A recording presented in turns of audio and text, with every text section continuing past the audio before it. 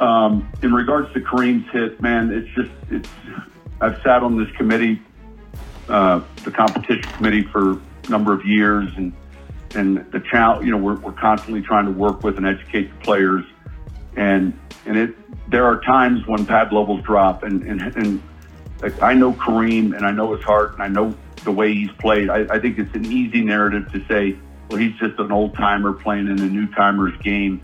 But I really know that and when you see the play, his head's removed from the forcible contact. Defenseless is a little bit more of the issue relative to the position the receiver's in. But I just know where he's at as a player. And so we'll keep working on that. I know he'll keep working on it. And that's something, he's someone that's smart and really wants to do the right thing. But it's one of the toughest parts to our game for the officials, for the players, for all of us involved, of getting that to where it's clear and easy. And sometimes it's just not.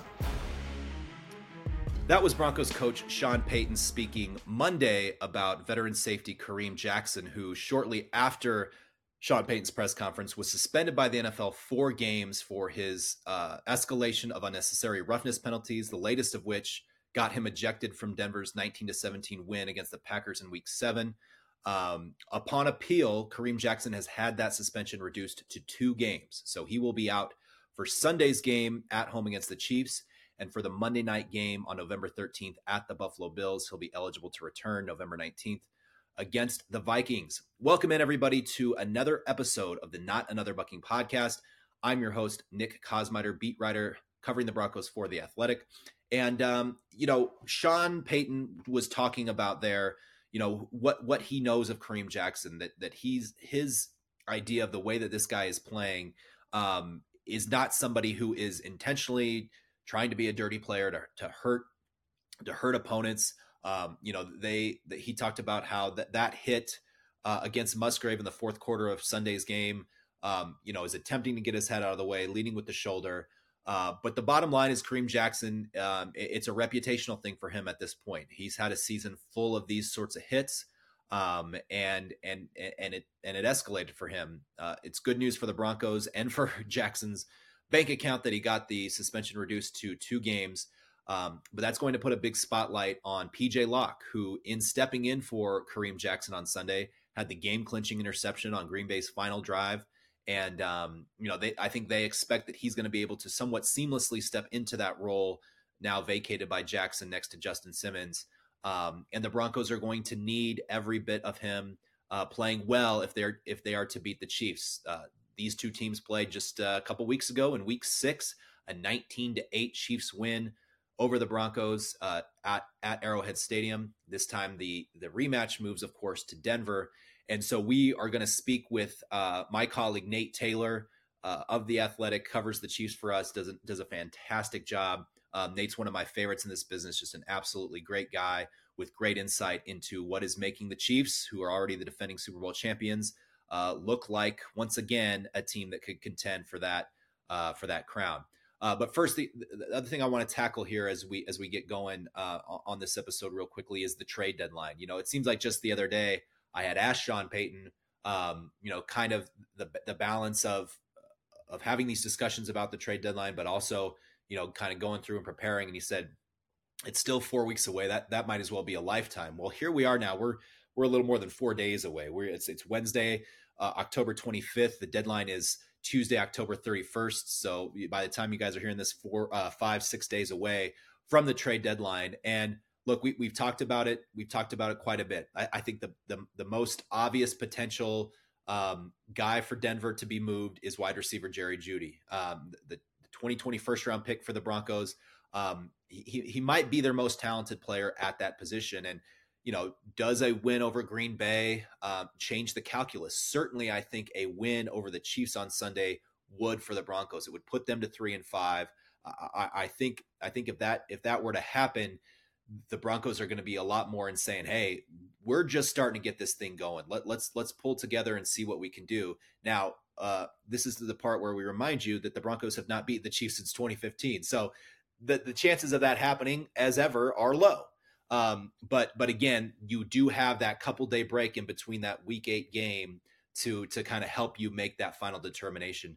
But can you get a 4th round pick for Jerry Jeudy if he gets moved to a team like the Panthers or the Colts or another team in need of a young wide receiver?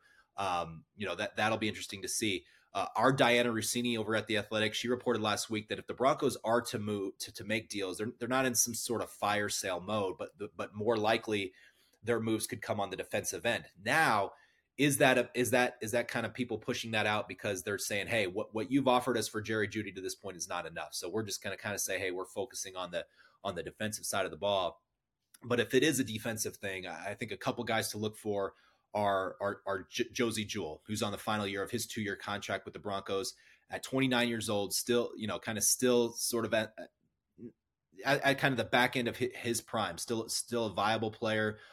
You could get him as a rental for probably pretty cheap if you're a contending team. Our Randy Mueller, our GM analyst at The Athletic, kind of posited a trade with the Buffalo Bills, who right now are really hurting on the defensive end in terms of injuries.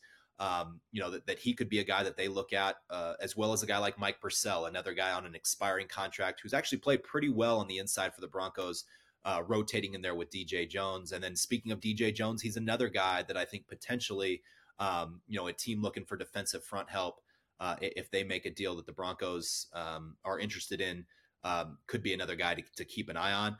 I would be surprised if Justin Simmons is in this mix. The Broncos defense has been markedly better since he got back from injury. And if they are going to make any kind of run, again, we're not talking playoffs, we're talking turning around this team and pointing it in the right direction. Justin Simmons, you have to have him on your roster in order to make that happen. And we also saw Kevin Byard, who is probably the closest Justin Simmons comp at safety in terms of production. Justin Simmons has 28 interceptions since coming to the league in 2016. Byard has 27. So those guys have kind of been neck and neck in terms of, among that argument of best free safety in the NFL over the last 7 or 8 seasons. He got traded to the Eagles for I believe it was a fifth round pick, a fifth and a 6th round pick in 2024, in addition to Terrell Edmonds, another young player from the Eagles, went over to the Tennessee Titans. So to me, if that is the return that you're getting for Justin Simmons, I think you hang up and say thanks, but no thanks. If you're going to part with him, again, and we talked about this before, I think Justin Simmons needs to be on board. If you're really trying to show the kind of culture that you have for the team and the appreciation that you have for guys who have really done it the right way for you, I think it's somewhere you need to send him somewhere where he has a chance to win and know that he's kind of on board with it. And so I just don't know that all those things are going to come together when it comes to Justin Simmons, but we will see. 4 or 5 days, there's going to be a lot of movement with teams coming up in these days, and we'll of course be all over it, both here on the podcast and my work over at The Athletic. With that, let's get to our conversation, a great one with Nate Taylor, Chiefs reporter for The Athletic. He is our guest on this week's Not Another Bucking podcast.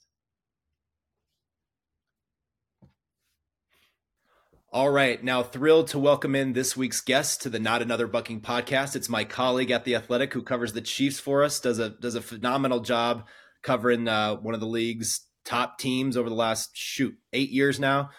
Nate, man, thanks for joining us. Yeah, no, I'm happy to do it, Nick. I don't know why the NFL scheduled it this way, but I guess they have to play each other in less than 3 weeks. It's a bit unusual, but I'm happy to be here, man. Thanks for having me. Yeah. People are obviously frothing at the mouth to get back to one of the league's most competitive rivalries. So they just said, hey, no time in waiting for this. Look, man, I meant to ask you this when I was in Kansas City because, this streak now stands at 16 games, 16 wins in a row for the Chiefs. Goes back to the Peyton Manning era in 2015, that season. Second game of that year, the Chiefs won, and they have won every one since, including every start for Patrick Mahomes. But Frank Clark, when he signed with the Broncos in the offseason, the first time that we spoke to him, I remember this. Yes. He gets asked about it, and he says, literally for us, it's not viewed as a rivalry. And he made it sound like it's something that doesn't even get brought up or thought about. Here, every time this game comes up, you hear that the number gets remembered, the talk about it remembered. Is it sort of just another game in Kansas City? How is it viewed on that end? Yeah, I think it's such a great question because I understand or I understood at the time why Frank said it that way, just because the Chiefs and Broncos are obligated to play 2 times a year. It just so happens that the Chiefs have won every time, like, since the second term of the Obama administration. So, like, I get the sense that, like, they care because it's a divisional game, because they feel like they should win it. But at the same time, like, you know, they don't have, like, that game does not present the same juice it used to, right? I think early in the Andy Reid era back in 2013, like, that was the team that the Chiefs were chasing, right? They were chasing the Broncos and Peyton Manning, Von Miller, just excellent teams. And now the roles have flipped, and for whatever reason, Mahomes is sort of like this, I don't know, he does these elite things against the Broncos that, like, only the Broncos have to suffer through, and it's a bit like, and on one hand it's hilarious, on the other hand it's kind of sad. I understand if you're a Broncos fan, because it's like, man, you don't have to throw a left-handed pass against us, and you don't have to do these, like, weird flips where, you know, Jeffrey Simmons is one of the best safeties in the league, and he's just like, how you don't do that to anybody else, you know? Like, and Jerick McKinnon's running, you know, 50 yards downfield. So obviously you and I have watched a lot of these games, but I think for the Chiefs, like, the Chiefs look at it, especially now, and I wrote about it, but, like, they have won the division pretty comfortably the last 6-7 years. Yeah. So they start looking forward to games against, like, the Philadelphia Eagles on Monday night, or, you know, the Cincinnati Bengals, who they've played in, you know, a couple AFC Championship games. You know, I thought the Chargers were going to be the team that was, like, perhaps the biggest threat in the division, but there should have been, like, juice, you know, 2 weeks ago, when it's like, okay, Sean Payton, like, he's going to make Russell Wilson a better quarterback.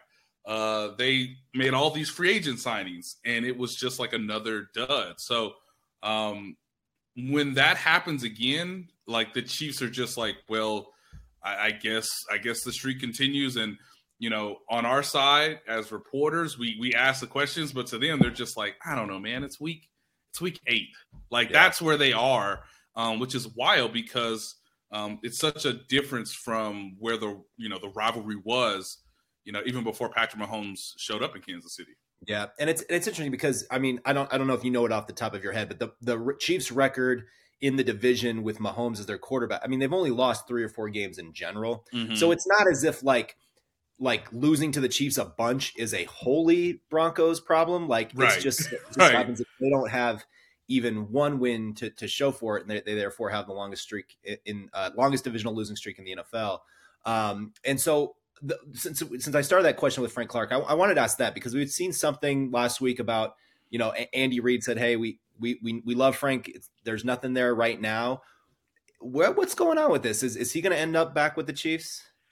I think so, Nick. I really do. I'm sure for the time he was there, you enjoy talking to him. I love Frank Clark just because he, you know, most athletes are like, no, I try to listen to, like, what the team tells me or what the PR staff asks me to, you know, sort of voice, and not to give too much, you know, ammunition to everybody. No, Frank doesn't care about that. Frank just says whatever he wants to say. He wants to be back with the Chiefs. That's sort of been the understanding around the league. I think for their standpoint, the Chiefs are trying to get through the trading deadline. Mm-hmm. And I've explained it a little bit before, but last week they traded for McCole Hardman, right? Yeah. And so that sort of made things a little bit awkward. It's like Frank's ready to come aboard, but the Chiefs have an injury with Justin Watson, so it sort of expedites them trading for McCole Hardman. But now, you know, Nick Bolton is not going to play in Sunday's game because of a, you know, dislocated left wrist. So that does open up a roster spot. I don't know what the Chiefs will do, if they'll just elevate somebody from the practice squad that's already there, or if they'll, you know, sign Frank Clark later this week. But my understanding is it, you know, and I'm sure the Broncos probably feel grateful about this, but, like, I don't necessarily, even if the Chiefs sign Frank Clark on Thursday or Friday, I don't necessarily see him playing against his former team on Sunday. So my understanding right now is, you know, the Chiefs don't necessarily have a need, you know, it's not an immediate need to fill, but they know he can obviously be a valuable, you know, contributor towards their postseason run. So he might be on the team more or less in November when the Chiefs and Broncos don't have to face one another. Yeah, it's an interesting Kind of just an interesting dynamic given how close these two games have Right. been. I want to ask you about the Chiefs defense. And, for me, that was the story of the week 6 matchup is that, Russell Wilson had arguably his worst game as a Bronco. He could get 95 yards on 22 attempts. The Broncos turned it over 3 times. They sacked him 4 times. And then the Chiefs turned around against the Chargers and added 5 more sacks to their season total without Chris Jones even being a part of that mix. Right. What is it about what is the biggest difference with this Chiefs defense this season? Because they've always kind of been one of those defenses that rise to the level when they need to and come up with those critical moments. But it seems like they are just overall the unit that is, if not carrying this team, certainly the equal of Patrick Mahomes and that unit on the other side.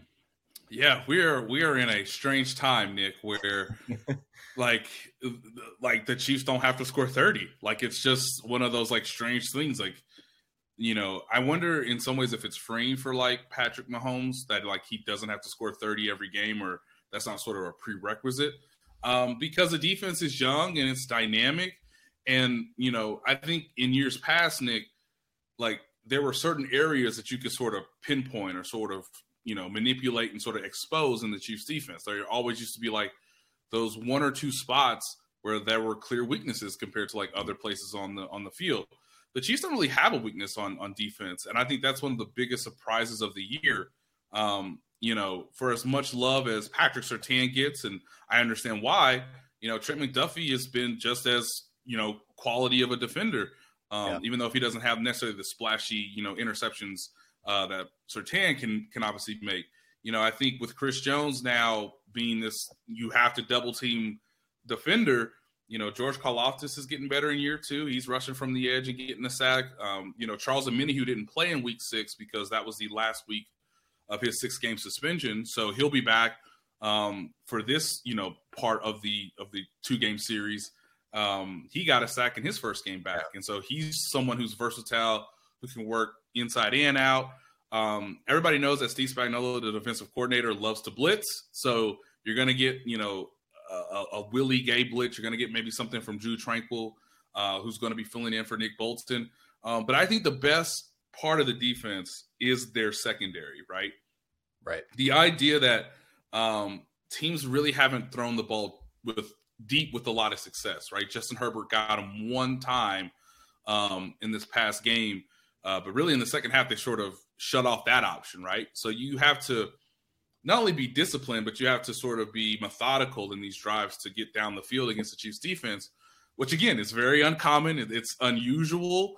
But one of the things that I realized in that week 6 game was, man, if Cortland Sutton's not getting open immediately and Russell Wilson isn't athletic enough or isn't as athletic as he used to be to sort of scramble to extend plays, then where's he supposed to go with the football? Yeah. And that sort of comes back to, Sean Payton and the coaching staff. But yeah, it was at some point, I believe in the third quarter, Nick, where he had maybe 70 yards passing, and you're just sitting there going like, wow, like, okay, they tried the deep shot. Well, Nick Bolton got an interception. They tried they tried bunch formations, and it was a wash. So for the first time in the Mahomes era, the Chiefs don't necessarily have a weakness. So they make you earn it when you do score a touchdown. Yeah, and it's really an interesting thing. And you hit the nail on the head in terms of the taking away the deep ball. Russell Wilson in that first game averaged 5.3 air yards per attempt. That was the 7th lowest of his career in 180 starts. And I kind of wrote today that you understand why that's the game plan, right? When you play the Chiefs, it's don't get behind the sticks, don't make negative plays, try to get yourself into 3rd and shorts, convert, run the ball, keep Patrick Mahomes on the sideline. I mean, we know what the blueprint is. Right. But on the flip side, you looked at that and like they played an extremely conservative approach for Russell Wilson, and it ended up with, he still threw 2 interceptions. He still was sacked 4 times. So to me, it's like, I know that you're completely right about that being their strength in the secondary. The thing that I'm curious about in this game is the Broncos have started to run the ball a little bit better. They had 145 yards against the Packers on Sunday. They did a pretty good job running the football against the Chiefs in week 6. Javonte Williams had 52 yards on just 10 carries. To me, it's can you create those play action opportunities? Because when you look at the defense statistically for the Chiefs, that's the only area where they're like middle of the road is against the play action pass. Problem is the Broncos haven't been that effective in creating those shots, and which makes me again wondering why their speed demon Marvin Mims has only gotten 2 targets the last 2 weeks. Especially because his entire draft profile was, man, that guy can run, right? Yeah. right. So it's been interesting, but that to me is going to be the key to this. Like when you play that ultra conservative approach, your margin for error is essentially 0. And again, even though the Broncos defensively in the red zone played well, if you're punting or turning the ball over on 6 straight possessions, you're going to get beat by field goals alone. So I'd like to see the Broncos try to, at least if they're going to go down swinging a little bit more than they did, at Arrowhead. Yeah, it'll be exciting if the Broncos have a better like opening game script and they get a lead, right? That has been one of the things that, I found to be interesting is like, well, most opponents are not putting a ton of pressure on Mahomes, and Mahomes doesn't already feel pressure because like his defense is playing well. So, the Chargers never led in last week's game. The Broncos never led. Like they're starting to play in front, and then the defense sort of squeezes the life out of the game, right? Because they don't give those explosive plays. So if the Broncos are to have a really good first quarter, then yeah, they have a chance to make it, a pretty fun back and forth experience on Sunday. And look, I know that there's some Chiefs fans that think, well, this is a trap game because, the Chiefs after this will go to Germany and they'll play the Miami Dolphins. Obviously, the first time Tyreek Hill will play his former team. Yeah. My thought to that is it's not a trap game if you've beaten the opponent 16 straight times. So you've at least got to let the trap game element come into play in the second half. And in order to do that, like get a lead and like make the Chiefs sort of play from behind because they haven't done that in the last few weeks. Yeah. And the other thing that the Broncos have to contend with that every team in the NFL had to contend with that has played them and not done such a good job is defending Travis Kelce. He was the one guy, obviously, that got off against them in week 6. He's playing at just a phenomenal level. And I was looking it up, his career stats through 7 games year to year. It's about equal. This is his most catches through week 7 at any point in his career, but the yardage is on par with a couple of the previous years. He's drawn more DPI yards, but I think all that was on one defensive penalty that he drew. But his catch rate is the highest that it's been at this point. What is, from somebody who's watched essentially his entire career, is there anything unique about this? Is it just a continued evolution of his sort of telekinesis with Patrick Mahomes? What is sort of working so well for him right now, aside from new love? Yeah, I love that you brought up the catch rate because the thing that blows my mind is he is their entire offense. Like it is him and Mahomes. Like everything else is not even like secondary in my mind. It's like, hey, we have a decent third option. It's like Isaiah Pacheco, who's like, a quality running back. But like, we only give him the ball like 12 times. So let's just, hey, he's open again. Like it's amazing. The play in week 6 that blows my mind, and I'm going to write about it hopefully pretty soon, is just, the Broncos are like, fine, no more zone. Like Travis Kelce just devours zone coverage. No matter how good you play it, he will sort of cheat or he'll sort of move a defender. And because Mahomes has such a strong arm, it usually beats the zone before the 2 defenders can sort of close that window. But in week 6, they're like, fine, all right, Patrick Surtain, you have him in the red, or like just outside the red zone. Inside the 30, yeah. And it's that sort of nifty, make it look like I'm running a post. Maybe I'm running a post and out. Give me a little shimmy. It's a deep over route. And Patrick Surtain is never fooled. He's just like, no, I've seen this because we play 2 times a year. Like, you're not fooling me. And he only gains like maybe less than half a yard of separation. Yep. But the ball is on time, on the money. And even though Patrick Surtain does, I think, everything right. Good as you could have done on that play, yeah. he still catches it. And like that, I think that's the most impressive thing is like, not only is he a great route runner in Travis Kelce, but he's catching literally everything to help their offense be, above the league average. Like there was a concern because Kelce's dealt with, the hyperextended knee. He's dealt with the, ankle sprain. That, hey, maybe age is starting to catch up a little bit. And I think for Broncos fans, I can say, like, I truly believe this might be his last great year because he's 34. He can't do this at age 35, 36, 37, right? Like, that would be wild. But right now, it's so tough. Like, you should play zone. I understand why defenses do it, right? You should play zone because it can sometimes fool the receiver and it can fool the quarterback. The problem is Mahomes and Kelce have just seen so many variations of zone that they're also sort of playing off of what you play. So instead of the defense sort of forcing the issue, they're almost adjusting in the middle of the play. It's one of the most awe-striking things I've seen, and it's really hard to explain. And I'm trying to get Travis Kelce to tell me the secrets, and he won't tell me, and it's annoying. But I would just put Patrick Surtain on him the entire game. I know it breaks every rule that you have because he's a corner, and he should be covering receivers. He should be on the boundary, which he's really, really good at. And like, even though he was in the slot on that play that I mentioned, he still did a great job. So no opponent yet has forced the Chiefs for somebody else to beat them, right? Like, can somebody, and that's what I'm really fascinated by is like, okay, you played this team 2 weeks ago. You understand that he like carried their offense for much of like 2 quarters, right? Like, if we have to put Patrick Surtain on him, then sure, let Marquez Valdez-Scantling have a few chances. Rashee Rice is really good, but he's a rookie. So, if the Broncos can get a turnover to and at least limit the catch rate of Travis Kelce, which is don't let Mahomes target him, right? Because again, he's catching everything right now. Then you'll have a better, obviously, defensive success rate than you did in the first game. But whenever it's so funny, you watch the All-22 and it's like, hey, Patrick, like that guy's open, and he's like, yeah, that's fine.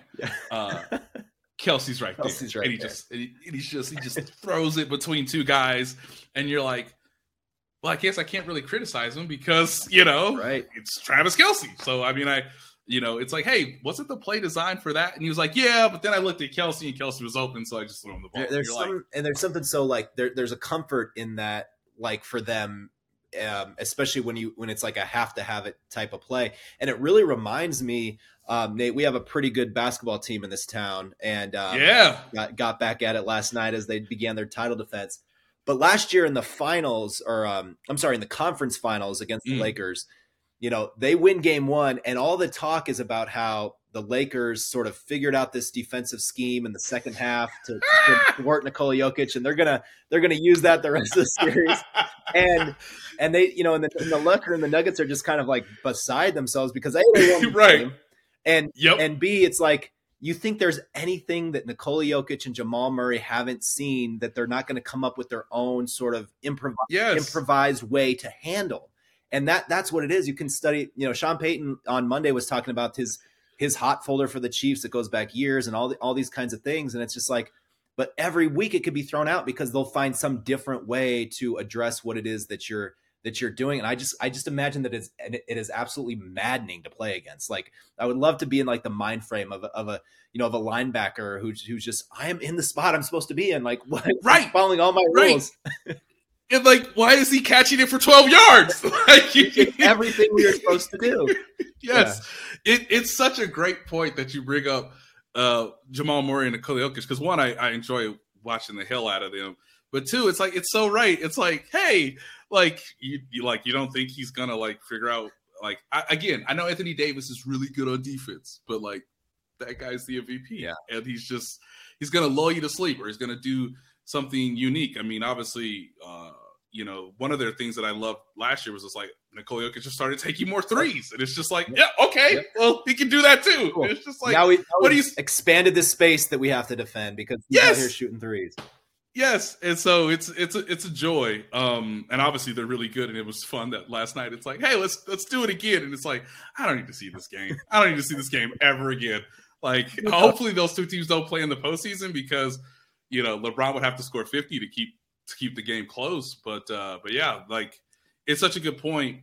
And what the beauty of that is, you feel like as a linebacker, as a safety, okay, he's going in motion. Okay, all of our eyes are on him. Like we know, okay, when he's in this spot, he usually does 2 or 3 things.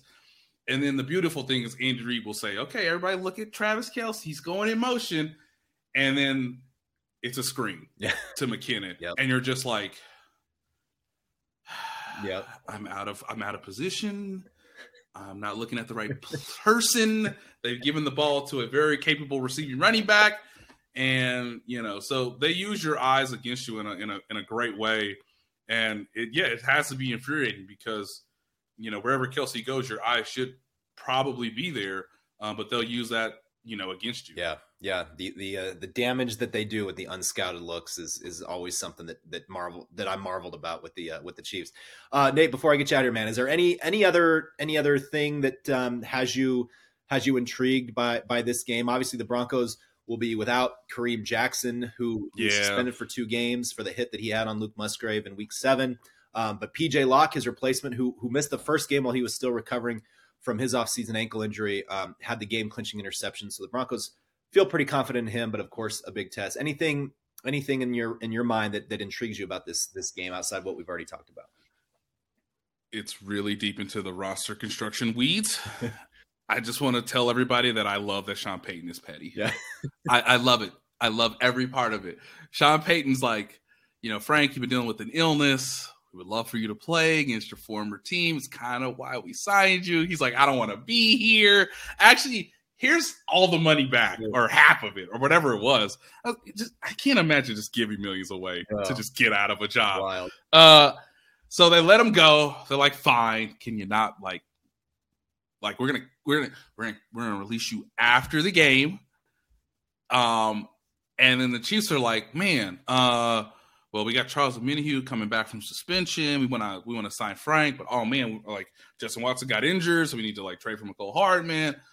And front offices always go through this process of like, man, we gotta waive somebody. We don't want to waive somebody, and especially because the Chiefs are so young, we don't want to waive one of our rookies. Right. They waived Keandre Coburn, who I love and adore, and he got a bad deal just because, he's playing the same position as, Chris Jones. You're just not going to get on the field as a rookie. Yeah. So they waived Keandre Coburn, and the Chiefs are like, we'll get him back. We'll waive him. He'll clear waivers. He'll be on the – what? What? He's going where? Oh, man. I just hope Keandre Coburn plays in this game because it is one of those interdivisional rivalry type things where you're like, I know what you guys are doing. I know it. And you're going to get Frank? No. Right. Do we even like Keandre Coburn in the draft? It doesn't matter. It doesn't mader. Bring him back. You know what's so funny about that, Nate, is the other day, Sean, he goes on these tangents, and one of the things he came back to was like, there's all this talk about, hey, you sign a guy that gets, or you sign a guy off a guy's practice squad, or you sign a player that somebody has cut. You're not really getting anything from what they're doing because like the tape is endless. It's not as if they're giving you any schematic edge. He's like, the only thing you could potentially find out from those kind of guys is like, hey, is so-and-so hurt? Are they dealing with something or whatever? But he more or less said that it's not a big deal, almost as if to say like, you do it for petty reasons. Yes. I loved it. I honestly loved it. I was like, well, man, that sucks because Keandre Coburn's like a pretty good talker, young guy. Him and his, I think he has a wife, or him and his girlfriend, his significant other, they had a baby like, months before the draft. So like, you kind of understand like, man, it's tough to like just, one day you're on the team, next day you're on another team. Yeah. But at the same time, it's like Keandre Coburn, just the epitome of NFL pettiness. Where it's just like, I think he's a talented player. I think he'll work out in Denver. I know the Chiefs were not thrilled. But like, hey, like you made that decision. He was available. the Broncos, picked up what I think could be a pretty good player, if not this year, obviously in year 2 or year 3 of his rookie contract. So I just want him on the field. I know that might be a long shot, but it would be fun to just know that, like, that probably angered Andy Reid. So, and it's weird. We need fireworks. We need fireworks on both ends. Sean Payton's usually just out here making friends, so I'm right. Oh man, Nate. Well, hey, I can't wait to see you in Denver this weekend. When do you get in? You come in Saturday? Yeah, come in Saturday night. Because it is such a short flight. But yeah, I love Denver. We're missing sort of that snow range. Yeah. But I'll be happy to. I mean, that stadium. I by the way, I really enjoy their stadium. It's so cool. It's a great atmosphere. Like, the building shakes. Yeah. I still remember like how cool it was back in 2018, 2019 when the place was just like, raucous. So yeah, I mean, Denver's great. I won't go up to the mountains or anything, but yeah. I'm happy that this is the literal shortest trip of the season before I go on literally the longest in Germany. Yeah, well, that's gonna be exciting. I can't wait to hear about your journey to Germany when you get back. It'll be your first trip to Empower Field since they did $100 million in upgrades. So scoreboard now adds to the. It's nice. They have Starburst in the press box now that they give out for the game, so it's good to go, man. All right, Nate. Can't wait. And appreciate you guys all for listening. Please subscribe, leave a comment, let us know what you think. Share us with your friends. Thanks for listening to Not Another Bucking Podcast, and we'll talk to you all soon.